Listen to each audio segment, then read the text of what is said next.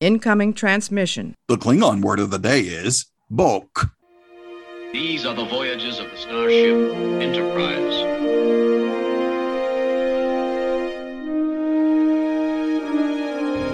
So, this is a huge victory for the good guys. Scotty, beam me up. Resistance is futile. Live long and prosper. To boldly go where no man has gone before.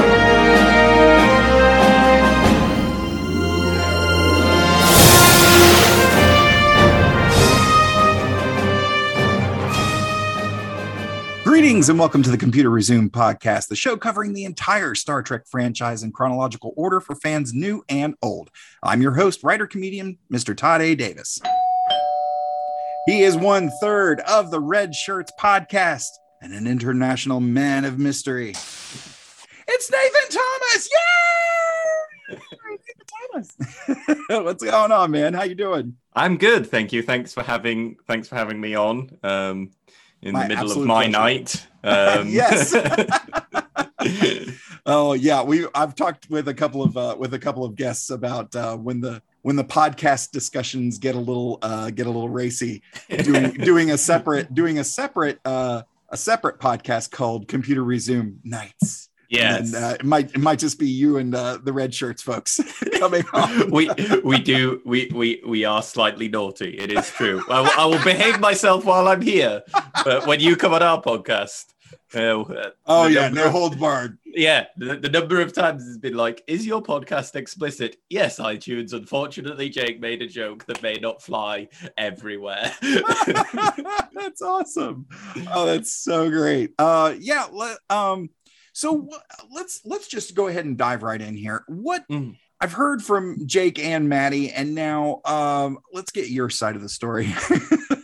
What drew you to Star Trek first? Let's start there. Did you watch it as a kid or? I did. Okay, funnily enough, all right.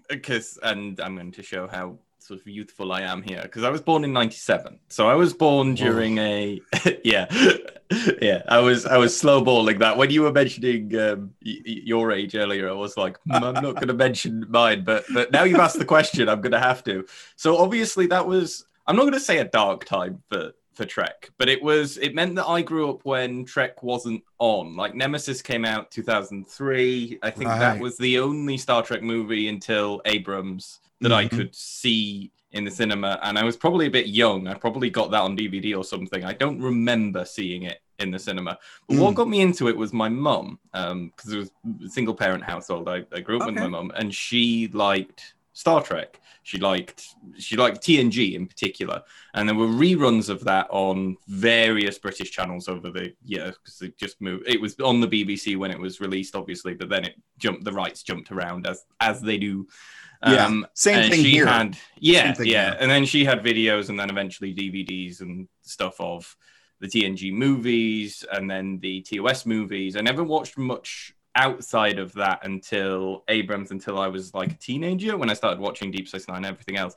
And it's just whole part of my massive nerd development. Like, I am the Star Trek, I think, was one of the starting points. I'm actually autistic, so I think it was one of the obsessions I had through that kind of neurodiversity. And that's neat.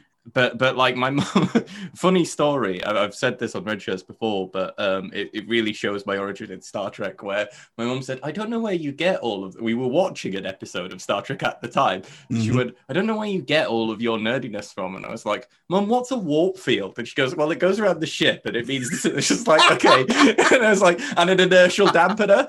And it was like, and you know, she explained what that was. And it was like, you know, how many settings does a phaser have? And she says, well, I think at least 16. There's stun, kill, and then there's disintegration. And she went, oh my God, it's me. She doesn't consider herself a nerd at all. But like, you know, and every now and again, whenever she says something like that, I'll ask her a question. She'll be like, what's your favorite Enterprise then, Mum? You know? Yeah, that's wild. Yeah, because when my earliest stuff of watching Star Trek was not on CBS. It was actually on the Fox network here, the local Fox affiliate. And it wasn't until later that I was just like, oh, it's a CBS thing. Okay, cool. And then, yeah. My parents were kind of, I think, well, because I was the youngest of three. So by the time I rolled around, it was just, they were kind of over the parenting thing. they were like, all right, let's just set him in front of the television, cartoons and sci-fi. He'll be fine. We'll make sure he goes to school. It'll be all right. Yeah, but so long as he doesn't die of something, we're fine. Exactly. Let's raise no questions with Department of Social Services, and we should be all right. Yeah. What? So that was how you kind of got into sci-fi and Star Trek specifically. What are your other fandoms? Just briefly. Oh God. I'm a big D&D role-playing fantasy type person. I wrote my, because I did you'd call it an English major, and I wrote my dissertation on Lord of the Rings. So cool. Yeah, on the nature of bleakness and hope in Lord of the Rings. I was arguing Lord of the Rings fundamentally a bleak but ultimately hopeful work, and all of Tolkien's Middle-earth work is ultimately hopeful, though it is very dark and bleak, and characterizing it as some critics do as like a Boy Scouts lovely jolly day out is inaccurate.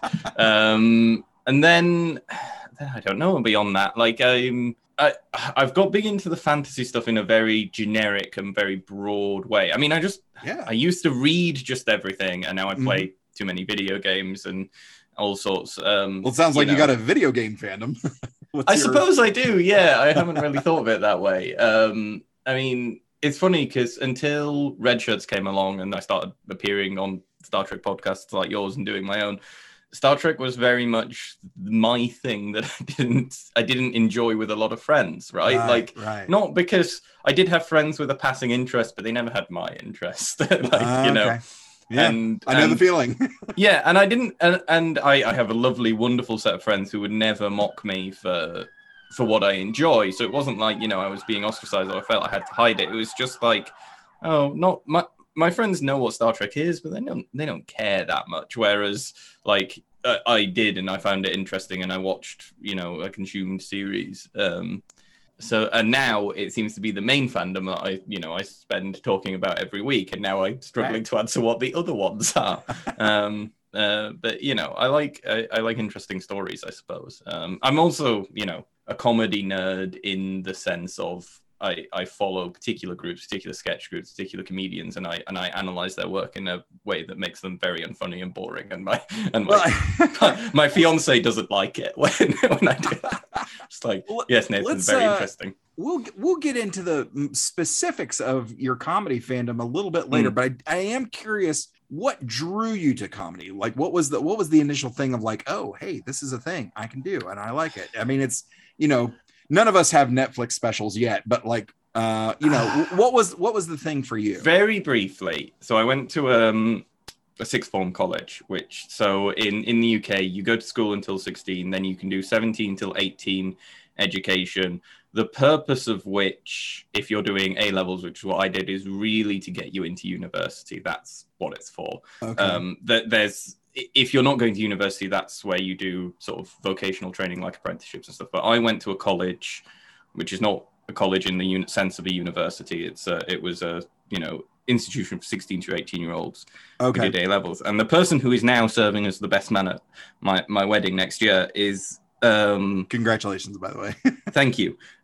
He was doing little skits on YouTube, just being funny, and I really liked being with him, and I watched and consumed. I didn't really think I thought, oh, everyone watches all of the British panel shows and stand-up specials that come on, because that's just what everyone does, because it's just on. Like, you know, it's just the TV shows everyone watches, you know, like, you know, it's what's on an evening, so everyone watches that. I mean, why would you not watch the comedy shows? Turns out that's not true. Not everyone does. Yeah. But so I was already interested in it, and then he was doing stuff, and then me and him started doing stuff together just to entertain our friends. Like I can, you know, we found that we could riff off each other pretty well. And then flash forward to going to uni. I wasn't confident enough to join a sketch group or anything, but I was looking for societies and things to join and things to do as a student. And there was an improv comedy society So Nice. I participated in that, and they said, "Do you want to come perform with us?" And I was like, "Yeah, all right, sure. I probably won't be very good, and you'll get rid of me before too long." I went. I really enjoyed it. I got a really good group of friends, and then they put together an Edinburgh Fringe show, which is a big comedy festival up here that everyone does. Nice. And then I went to the Fringe, and then I was like, "Right, we're doing this forever," you know. And then at the end of exams that year. This is how I got into stand-up and kind of doing comedy on my own, though I wouldn't leave the improv group until the end of my university career. But I started doing stand-up when the improv group got asked to perform in a sort of stress relief thing during exams. Now, my exams were over, but not enough of our improv troupe's exams were over that they felt comfortable performing. And they said, one of the people who was in it, who was writing a stand-up thing and had encouraged me to try writing stand-up, said, they've got 20-minute spots. That could be 10 minutes for each of us. And it was like, sure, I'll do that. And I agreed to it. And then I realized I only had half an hour. So I wrote my first stand-up set in half an hour. Oh, wow. It was like, I will say it's better than it should have been, but it is obviously not great. And then I was like, oh, I wonder if you can do more of this. And I could do it in Newcastle, and that's how I met Jake Maddie. And I, until the pandemic, was performing pretty regularly. And then since then, my only real comedy output has been Red Shirts. I did a bit of Zoom gigging, but I just found it didn't have the same fulfillment. There was a thing. Well, because there were a few folks here doing the Zoom shows, and the whole vibe is different, and it's the energy of the material is heavily dampened. It just doesn't play well. And it's when you're talking like we are now, it feels like, the audience is going to enjoy it and listen to it and react to it. Whereas I don't know about you, but I always felt if I was performing to a Zoom audience, it was just like shouting at a wall, and the wall would just reflect it back at me. My God. Yeah. That's such a great metaphor. Yeah. You're just shouting at a wall. Yeah. Cause here at the house, like I went and got a mic stand. I have like actual microphones and stuff to at least so that I can move around the way I do on stage. Like I'm not one of those comedians that just stands there. Here's the microphone. Here is my material just dumped into the microphone for you. Like I move around. I do a lot of shouting. I do a lot of singing. Some of my bits have, a bit of a physical element to it. I think that just comes from training as an actor and, and stuff like that. I do a lot of audience interaction. So it's the same thing. I want to move and I want to think. I mean, I am a bit sort of wrong-footed at the moment because I moved city across the pandemic, which was fine. It was absolutely no problem whatsoever. But it meant that, England's not very big. I can always go back to Newcastle and stuff, but I'd like to find, I'm in Manchester, a reasonably large city as UK cities go, and it's like, oh, I have no contacts here. I need to kind of start working stuff out. So I messaged a few people, and they were like, yeah, you can have a spot. Our next available one is like October or November, and I'm like, oh, I want to get on the stage now, though. Right. I was pretty steadily working until the pandemic, and then it shut down, and it kind of came in waves. And then between that first and second wave, I got back out there and started doing it again. And darn it, don't you know, that's when I caught COVID.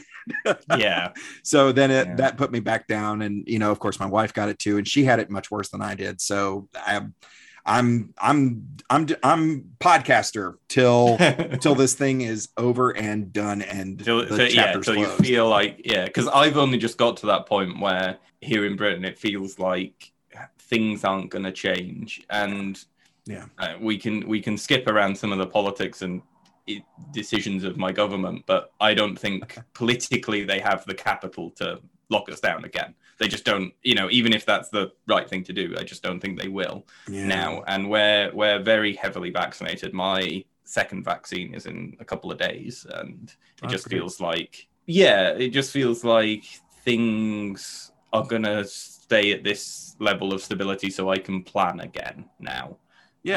But also because and that goes for things happening over there, things happening here stateside, things well around the world, is kind of, if you don't, the old saying definitely holds true: those who fail to plan to fail.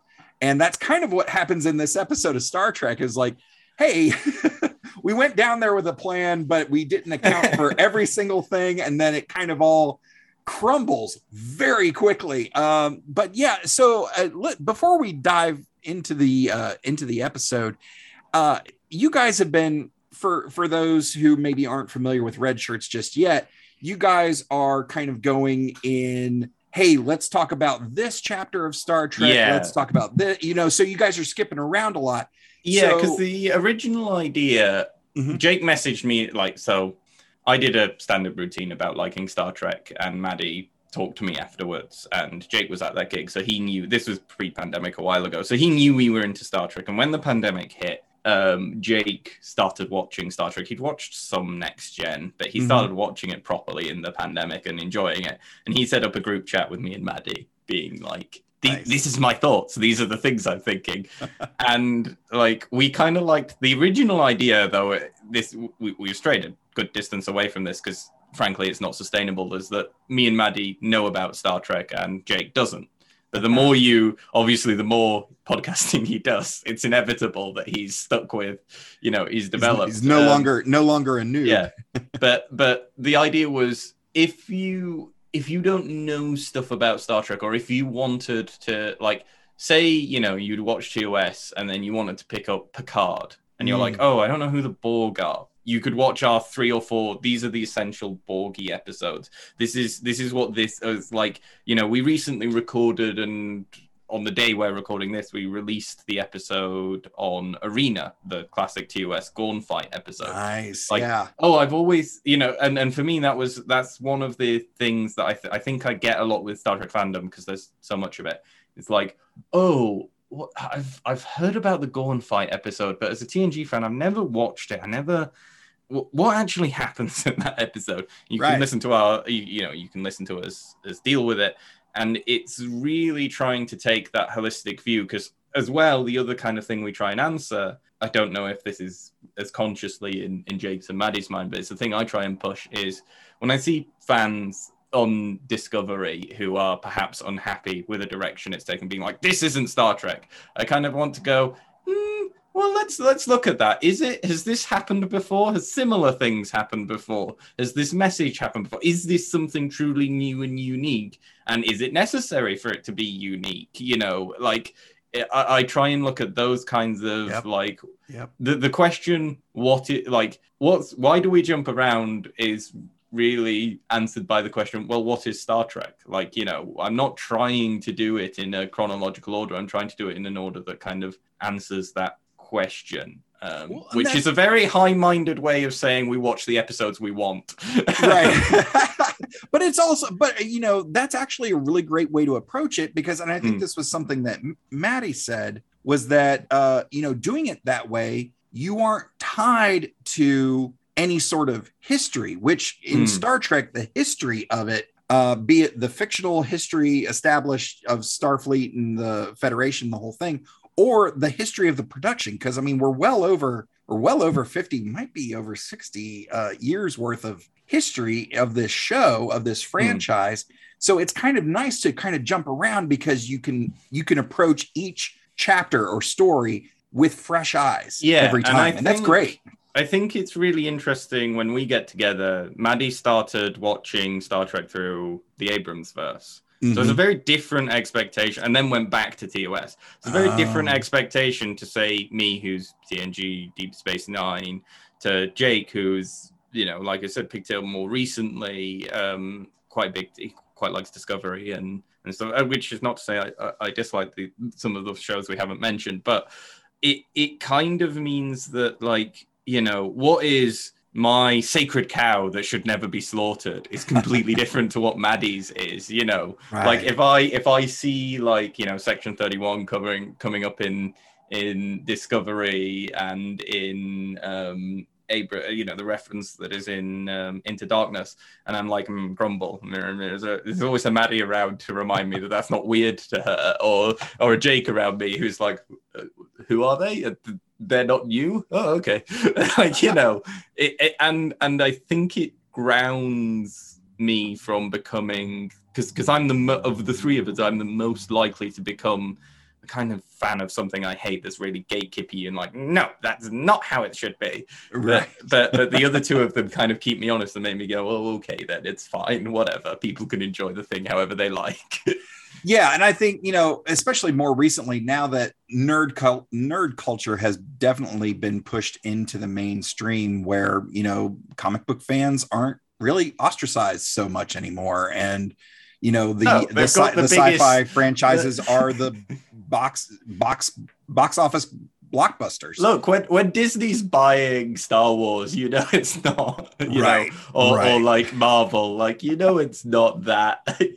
Yeah. You know, yeah, you don't have to hide in the basement anymore. You can right, come out exactly. now. So, you know, when it comes to stuff like this for Enterprise, where, you know, this one, you know, is kind of the redheaded stepchild of the franchise. Everyone, it seems like there's a lot of, everyone's heard of it, but not a lot of people have actually watched it. Everyone thinks it's bad, but now we're getting into the elephant in the room, because I do believe Enterprise is bad. Oh, I don't know if the other two. Right. I don't know if the other two have warned you about this, but I'm the most. Enterprise is the series I like the least. Okay. I say that I haven't watched all of it because I don't want to watch lots of a TV show I'm not enjoying. Of course. But like, I have watched, I think, enough of it that my opinion is not just going with the prevailing, you know, wind, so to speak. Sure. I don't like Enterprise as a series. I think it does some really good individual episodes, but always the problem for me is then I remember what Archer was like in a different episode. I'm like, well, it's completely bloody inconsistent, and that bugs me in a way I can't describe. Yeah. And yeah, I am famously, whenever we record an Enterprise episode, they're like, oh, you're gonna hate it this time. And I'm like, yes, obviously I'm gonna hate it. I don't like any of, you know.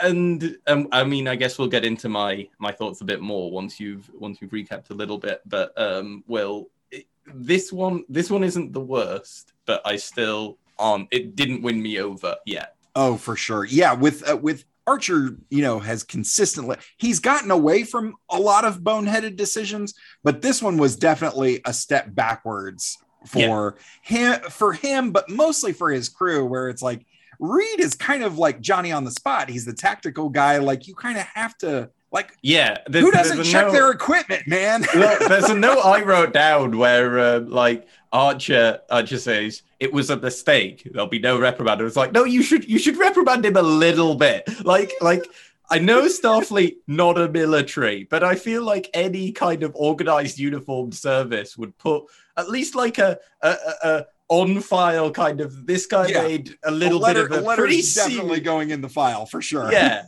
I mean, it's not like I mean, let's face it, him dropping that communicator started a war, and Archer's just like, oops. It irritates me. Well, without further ado, let's get into this week's recap. Spoiler alert. Spoiler alert. Spoiler alert. What if a backward culture were to glimpse the future? My communicator, it's gone. It's crucial we retrieve the technology. I think we found a pair of enemy spies. We're visitors, not spies. They're going to be executed. What if we did tell them the truth? After returning from an away mission to a pre-warp society, let me try that again. After returning from an away mission to a pre-warp society, Reed is unable to locate his iPhone. Where the hell my phone? A search of the Shuttle Bay area proves fruitless, so Archer and Reed return to the planet to try to find it, so as not to leave a contaminant within the culture. Unfortunately, it's a trap set by the local military, who have already found the iPhone. With their capture, the local commander, General Gosis, also possesses contaminant scanners and a phase pistol as well. Meanwhile, Becoming desperate to locate the away team, T'Pol's attempt to contact actually divulges the captain's identity, and Archer and Reed are physically interrogated. After a mild beating, it is discovered that not only are Archer's and Reed's forehead morphology not the same as the locals, but they also have iron-based red blood and vastly different internal organs. May your forehead grow like the mighty oak. In response, Archer and Reed improvise a story about being genetically altered prototypes with prototype equipment from an opposing faction known as the Alliance. It's a total fabrication. While allaying suspicion that they are aliens, the military commander decides to hang Archer and Reed so that autopsies can be performed to discover more about their enhancements. Meanwhile, on Enterprise, a rescue mission is planned by Trip using the captured Suliban cell ship that they got back in the pilot episode. Meanwhile, in their cell, Archer and Reed contemplate the irony of their adherence to an early version of Starfleet's Prime Directive. As they're about to be hanged, the cloaked Suliban ship with T'Pol, Trip, and Travis arrives, enabling Archer and Reed to escape with their shuttle pod and captured technology. How convenient. Later back on Enterprise, Archer reflects on the consequences of their actions, even in the absence of foreign artifacts. And T'Pol is impressed that Archer was willing to sacrifice himself in the line of duty. I don't care. So yeah, for Reed to be the tactical guy in charge of the weapons, in charge of the pistols, in charge of the phasers, in charge of the torpedoes. Yeah. For him to lose a communicator, it's kind of like, all right, dude, give me one of those pips back. Like you're going it down feels in like rank a it little feels bit. like this should lead, because this is and I'm gonna do on Red Shirt, sometimes we call it Nathan in the director's seat, because I have this habit of, with episodes I don't like, thinking about how I'd rewrite them. Oh yes, and I think please. this is a classic. This is another of my classic beefs with Enterprise, is that I think they miss the mark so much on great episodes by merely making an episode that could be any Star Trek series, but because of that, I've seen it, and generally Enterprise's iteration of it isn't terribly good. And what I mean by this is, I think what this episode should be, only in my opinion, but I think they missed the boat on an opportunity to make this episode, this is why Starfleet has the Prime Directive. So it's this contact mission, we see it all go wrong, and how I would do it is tell it through the medium of a court-martial, where the Enterprise crew is ultimately found not guilty because there's no defined regulation for this situation, and no defined, that the early version of the Prime Directive has holes in it that, you'd have to rewrite the episode slightly to make them not as stupid.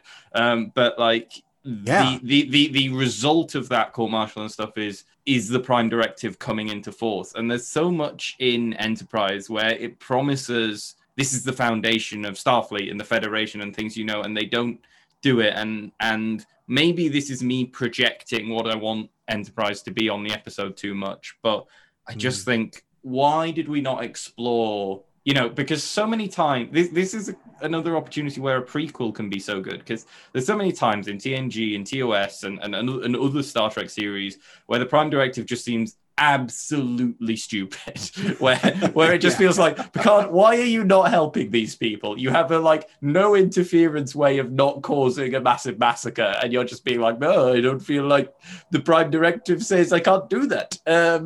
And then he ends up doing it anyway. You're like, well, what was the point of all of that? Right. Whereas this episode could show us exactly what goes wrong when you try and intervene in these situations.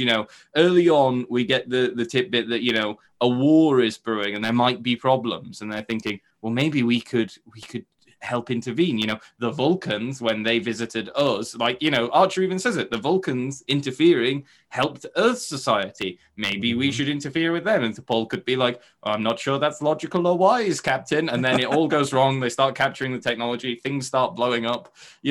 I just think, again, maybe I'm projecting too much, but it just feels like this episode could have been amazing at showing us why the Prime Directive exists, what goes wrong when you interfere, what goes wrong when pre-warp civilizations that aren't ready, that haven't made the social development required for the kind of technology Star Trek has for its hopeful vision happen. Even better, if you really wanted to go all out on my idea, you'd make this some race of aliens that we later learn are, completely hostile that show up in a later series as enemies of the Federation. I don't know who would be a valid candidate for that, but you know what I mean? Yeah. Well, you know what? I'm going to double down. I'm going to take the stance that you take and say, especially with what happened in a few episodes prior to this with Minefield, where Reed actually goes out to detach a mine from the hull and ends up trying to sacrifice himself for the Enterprise. It would be kind of cool for that to come into play in his court martial of like, because of your stupid action, we're going to demote you, but because of your bravery, we're going to promote you. So nothing has changed, but we've acknowledged a little bit of the past with this character. And yeah, I think that could have been a really interesting, especially because of the crew. He is the military man. He comes from the military family, as opposed to, Travis it comes from a family of pilots, and Hoshi's doing her thing with the universal most underused character in Enterprise, by the way. Archer's a pilot. Full stop right there. He's a pilot. That's it. Which is, of course, a perfect choice to lead diplomatic missions. This actually brings me on to something I wanted to ask you. Yes, actually. please. I don't know if the other two have asked you, because one of our theories on Richard, obviously we're all British and Star Trek, an American show. We've always felt, and feel free not to get into this if you don't want to, that Enterprise responds to a very particular moment in the American psyche that we just didn't have or get in Britain. So I wondered if, because they really, the crew, and you would describe them as like, pilots, and there's this military man and stuff like that, they really don't resonate, I think, with me, or I can't say with all British people everywhere because I don't represent all of them, but at least the two I talk about Star Trek with every week. Right. They just don't feel to impact in that way, and the issues just seem so far removed from not only, because obviously original series Star Trek responds sometimes to very particular versions of very particular issues, but it just seems to be covering issues that aren't even remotely related to an event that happened in Britain. I just wondered if you feel, if not more affinity with it, more of an understanding for it, more of a, I understand why that sometimes some of the decisions are made and sometimes the characters act like they do. I do. I have a feel, and this is all kind of going to be a few small things that I've mentioned throughout the episodes of this podcast, but I think it fully manifests itself in two different veins here, because the TNG era had ended. CBS wants to keep that money, that cash cow mooing. So, okay. Deep Space Nine had done all right, and then Voyager kind of floundered. They needed something. Right. Okay. So you guys are greenlit for a new series, Star Trek, whatever it is. You've got your budget. Here's your studio. You are greenlit to go. Great. Okay, fine. But then for it to, I think there was a bit of a push, and of course nobody foresaw 9/11. No. But because Enterprise premiered like less than 2 weeks after 9/11, I think there was a sense, at least in this country, of, man, things are dark. And I don't know that people were specifically looking, because I was in high school at the time. And I don't think people were specifically looking to Star Trek for hope, a light, a new dawn, whatever you want to use to categorize that. But I think there might have been a little bit of pressure on that. And because Archer, Kirk, Sisko, Janeway, they're all super American, very American. So, understandably, Gene Roddenberry served in World War II. He's an American. This all laid the foundation. So it is a very American show, and of course I think every group of people wants to be seen as the hero, as the one leading the charge, the whole thing. It's just funny though, because I look at crews like TNG and TOS and stuff, and I don't notice, even though it is, and sometimes I'm reminded to there's this uncomfortable jolt when there's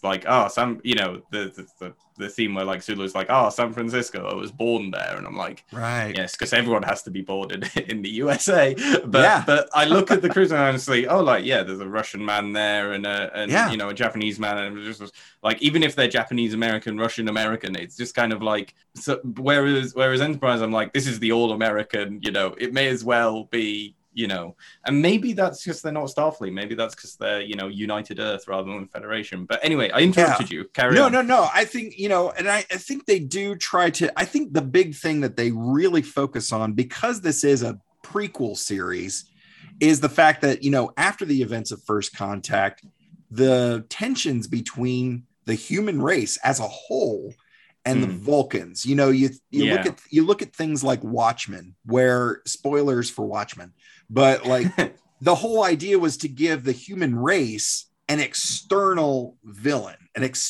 someone outside of the rest of us to be the antagonist. So I think with Enterprise, a lot of the tension comes from humans dealing with Vulcans. Yeah, you're going to have your dealings with the Romulans, the Andorians, the list goes on and on. But in terms of the people, because it's not just the ship and the aliens and the tech and all that, it's the people. So when you're talking about that, I think that's one thing that they did capture was it's not so much, hey, this person's from America, this person's from Asia, this person's, from the UK. It's It's more of, hey, we are humans, but we have this person who's second in command that we don't necessarily trust yet.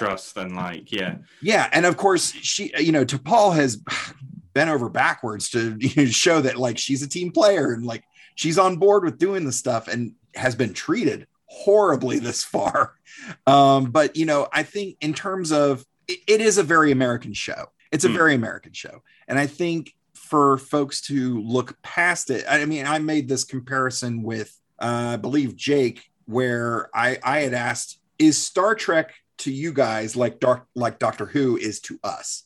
And whereas I don't think it is. I don't know what his answer was, but I would say no to that. No, okay. Why do you feel that way? Because there are a lot of, it is a very British show, but I think the older Doctor Who tends to be more British. Starting in 2005, I think it really got sugar-coated to be appealing to everybody. Yes, that's because in the late 2000s, we as a country decided to join the rest of the world in our in our general outlook on life. It's not. I guess for me, it's because I watch TNG and Patrick Stewart. Like Patrick Stewart is the chancellor of the university in the town where I grew up. Oh, wow. Okay. He's. I have a friend who did an acting course at that university and was taught by him. They did a workshop with him where God. Their final project was to write, direct, perform like as small groups, small plays. He watched each one, critiqued each individual, which obviously massively helpful if you're interested in acting. Or any kind of performance. So I just like, that's Patrick Stewart. And then, I see Julian Bashir in like DS9 and there's always a character I can latch on to. And, Data, who has no nationality to speak of. I mean, realistically, none of these characters, at least by the later Star Treks, have meaningful, like, I always think the mention of nationality and location in Star Trek is always an audience benefit, because I just don't believe that if you grow up in that society where there are all these alien species regularly coming to your home planet to govern this massive intergalactic organization, you think of your nationality in any meaningful way anymore. Your government is, there's a president of Earth, and beyond that, there's a president of every, this massive interstellar organization, which has more impact on your life than any local official, the equivalent of the Prime Minister of the United Kingdom or President of the United States in Star Trek land to me is like your local counselor. Pretty much. That's where you've got, the world is so small by that point, but there's always a character I can latch on to. Data is always a character I identify very strongly with, for example, and it doesn't feel that way to me, but that may be because there's not a lot of there's lots of Star Trek-isms which may originate in American culture, but there's not Americanisms the way that Doctor Who has Britishisms. The police box needs an explanation, right? Like, you need to you need to know that in Britain we used to have these, and it was an archaic reference by the time the show started. They were being phased out. It was deliberately not so old that the TV audience wouldn't recognize it, but it was deliberately that's a bit out of place. And that's, but you need to know that we used to have telephone boxes specifically for the emergency services the police in particular in this country before mobiles were invented, and you need to know a bunch of other, you know, jokes and in things. Whereas when I'm watching Star Trek, my barrier is rarely like, you know, with other American shows I watch, like, I don't know, Brooklyn Nine-Nine, which is the thing I'm binging at the moment. That's an amazing show. Really good show. But like, you know, I watch, it's based on the NYPD, right? And your police forces are completely different in operation. And I'm not just meaning like as in your officers routinely carry guns, and I'm not going to get into policing in America because let's avoid that. But like, you know, the UK police is organizationally different. The ranking structure, while similar, doesn't really like has the same names but doesn't really correlate. You know, because it's New York, they're often dealing with gangsters and RICO type prosecutions. That is not a thing we do in Britain. Our gangs, county line drugs gangs, are what we have as an equivalent to the mafia, and that is overselling county line drug gangs. That's giving them a lot of credit. But like, you know, when I watch that show, I'm occasionally, you know, Googling things, being like, how does the NYPD work? I don't understand this. Whereas with Star Trek, I'm just like, oh yeah, cool, phasers, yeah. Oh yeah. You know, like I understand, even if like, say, the positions like tactical officer and helmsman or something originated in the Navy.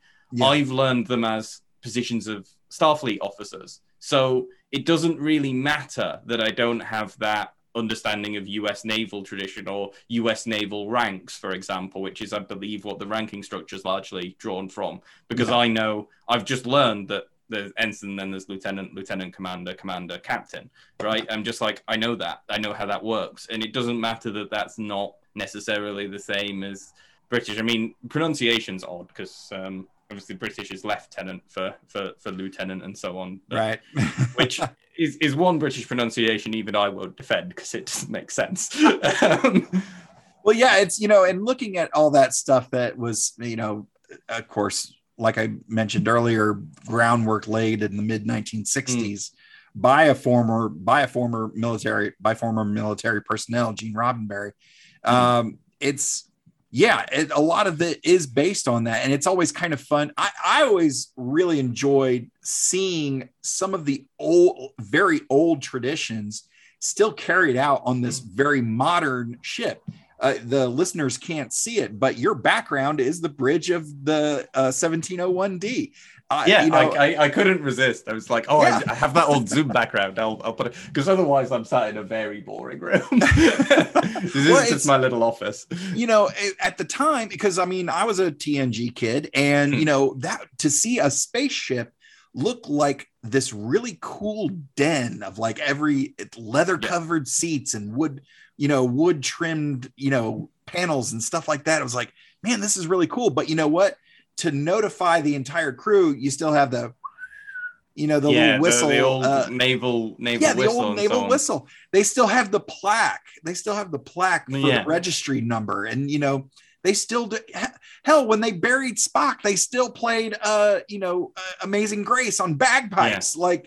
That's kind of that stuff that I kind of dig. And I, you know, started putting together some of my own little research as a little side project thing of just researching different ships in ships that have been named Enterprise and their missions and all that stuff. And then I believe the only active Enterprise naval ship at the moment is British one. It's HMS Enterprise. Well, the only currently active ship named Enterprise is British. It's not a good British naval ship, but it is. Like someone told me that fact the other day. I was like, I'm going to save that for an appropriate moment. Well, well, and that's the funny thing was like, as I was going along, because I kind of started with the NASA program and worked my way backwards. And then as I was going back, I was just like, oh, wait a minute. I forgot the British Navy. Like, and then I started trying to get into the British Navy stuff and trying to find, you know, some patches, some photos, some, all kinds of stuff and looking around. And I was just like, oh man, this is a little bit trickier for me to find just because I'm not as familiar with that stuff, and different terms, and things are labeled differently, as opposed to USS, it's HMS, correct? So, that sort of thing, is kind of throwing me off of like, well, man, the trick with I any need to grow. I need to grow and learn so that I can properly research these things. Pro tip, if you're ever researching anything kind of official that's British, start with Her Majesty and work backwards. It's probably Her Majesty something. Her Majesty's revenue, Her Majesty's Revenue and Customs, Her Majesty's Police Force, Her Majesty's Ship. Wonderful. No, that's a good tip, because I'm still in the midst of researching a thing. No, that's great. So, have you ever lost your phone? And I bring it back. I've never lost it. I mean, I've never lost it and started a war. I could one upon read on that one. Depends on what kind of photos you have on that phone. Your loved ones just might start a war with you. I'm pretty sure there's some, because my fiance is Russian, so I visited Russia, and let me tell you, that's a country to be nervous about your internet accessing at times. Just like you have to in Russia. You know how like to access Wi-Fi, you have to put like an email address in sometimes or something. In Russia, it always has to be a phone number. So you're really like, ooh, do I want to give you this? So that's the worst situation I've lost my phone in. And I didn't. That was merely I misplaced it in her house and found it again.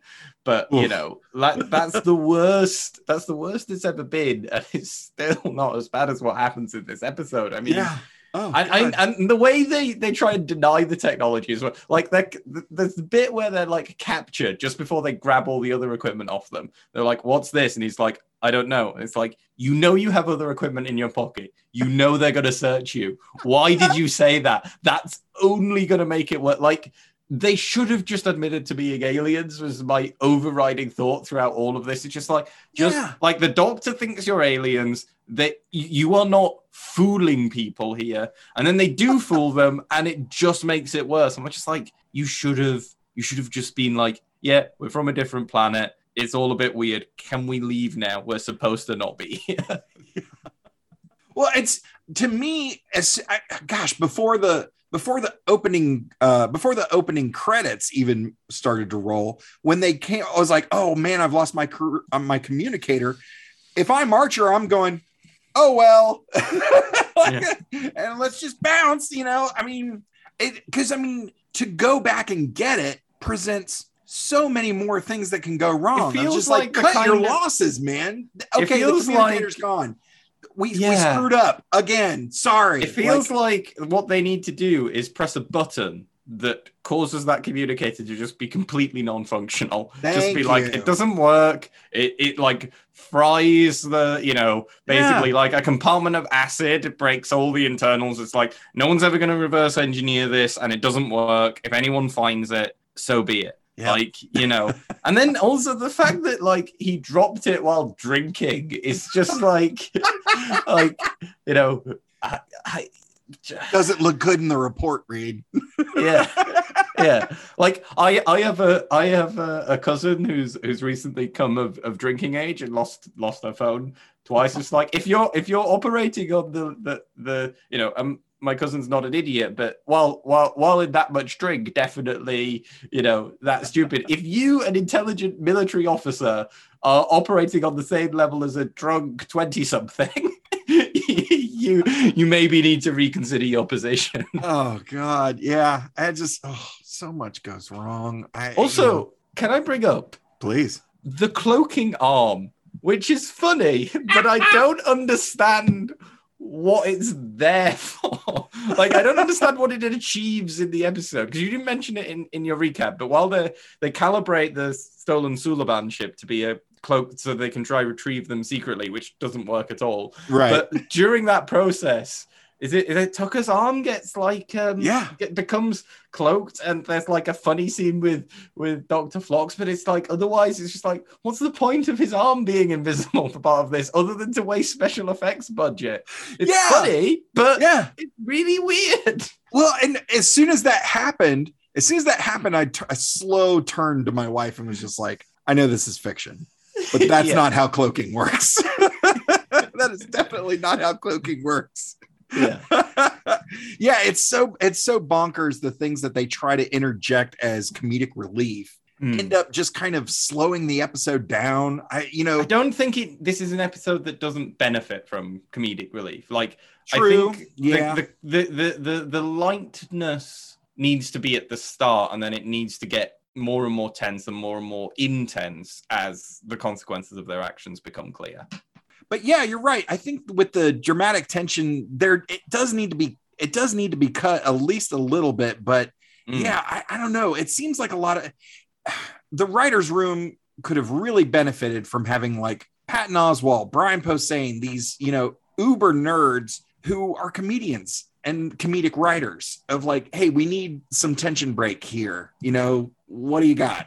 And because, the jokes they're making just aren't landing. And it's kind of, I feel like they're just spinning their wheels, and it's just kind of like, all right, if you're not going to tell the joke right, let's just get back to the A plot. Yeah, it just feels like they needed what is this episode? This is the thing I think common with all Enterprise. What's this episode about? What are we focusing on? What side plots are going to service that main plot? Right. Yeah. Just get on with it is what I feel like saying to them quite a lot. Yeah, absolutely.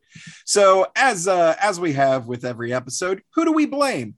Well, this episode was the story, of course, was done by Berman and Braga. Their last episode was the last episode we talked about, which was season 2, episode 6, the 7th. And then we've got the teleplay being done by Andre Bormanis. His last was season 1, episode 24, Desert Crossing. And this episode was directed by Mr. James A. Contner. His last work was season 2, episodes 2 and 3, Carbon Creek and Minefield, which we actually just released today. August 16th is when we're recording. But that episode dropped. It's our first director spotlight where, we discuss in depth that director's work beyond Star Trek. And of course, we discussed that with Mr. Justin Bishop on episode 24 of the Computer Resume podcast, which is available now. But we've got some guest stars here to note. Francis Guinan plays General Gossis. He's done a couple of fun things in film, Speed 2, Hannibal, Constantine. I love Constantine. I think it's a lot of fun. The Last Airbender in 2010, and The Evil Within, which is just a train wreck of a movie, but like,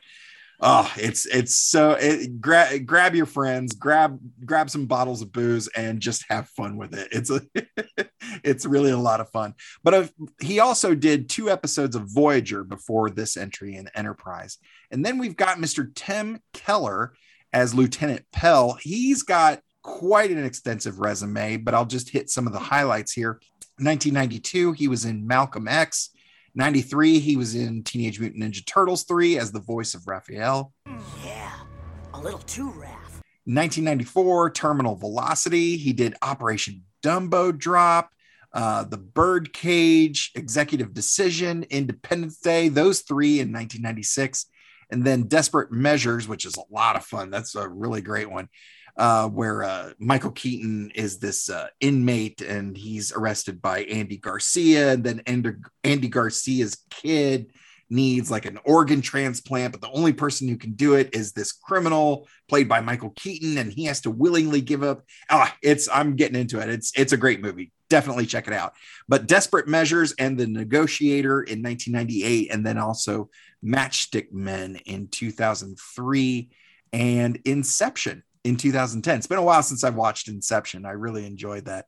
But before this episode of Enterprise, he was on 1 episode of Voyager, and he was in the series finale of The Next Generation. He had a small role in All Good Things.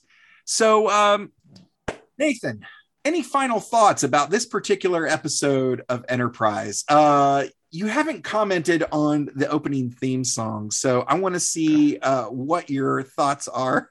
I don't think it's great, but what I will say about the Enterprise theme song is I think its ideas lead to some really good opening title sequences in Discovery. I think that idea, like, so Discovery has, like, Enterprise ruins it with Faith of the Heart, but the panning shots of like human endeavor is really cool. And then Discovery does a similar thing with like the breakdown of different technology over time and like thing. So I will give Enterprise begrudging credit in that Faith of the Heart, while bad, leads to some good things, which I think is the nicest I will ever be about Enterprise. I was going to say, that is the nicest anyone has been on this show about Faith of the Heart. I'll be honest. That's really funny to hear. I really enjoyed that. But you make a good point. Yeah, it does kind of pave the way for the next thing, which is kind of the point.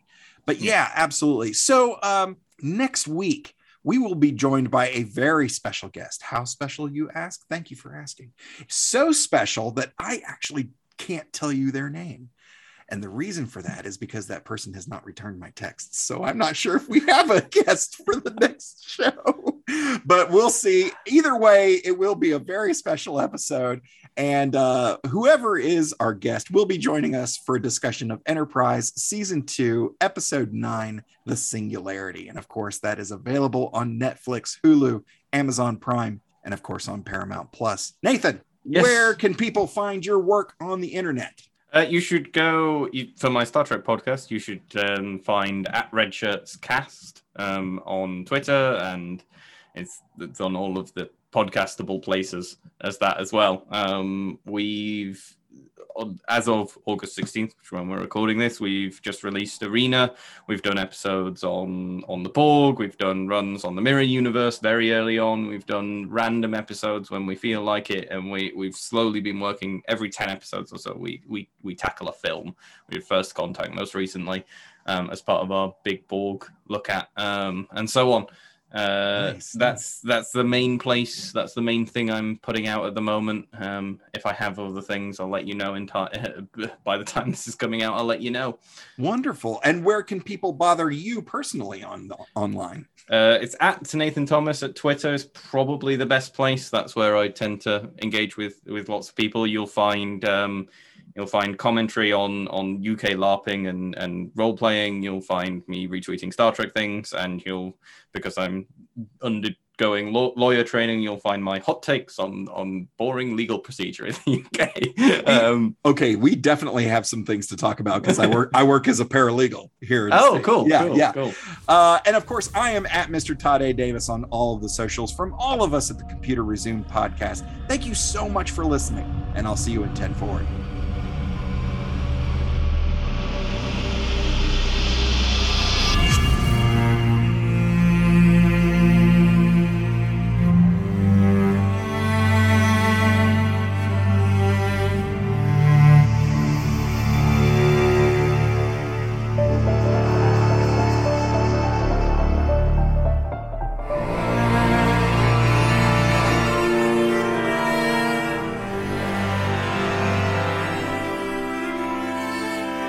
Feel free to send us your subspace transmissions to computerresumepodcast@gmail.com or at Computer Resume on Facebook, Twitter, and Instagram. The Computer Resume podcast was created and produced by Mr. Todd A. Davis. Our logo was designed by Will Martin and Justin Bishop. The opening theme was produced by Justin Bishop. Our outro music was provided with permission by Drone Node. Additional music was provided by Mr. Todd A. Davis and Gary Horn. And I'm Kat Davis at that.darn.cat with a K on Instagram. The Computer Resume podcast is part of the Slice of Fried Gold Network. #LLAP. We'll see you next time. Going through a Star Trek. We're doing Star Trek stuff in space. We probably got some phasers and shuttle pods, and we're gonna find a brand new race. How's that for a slice of fried gold?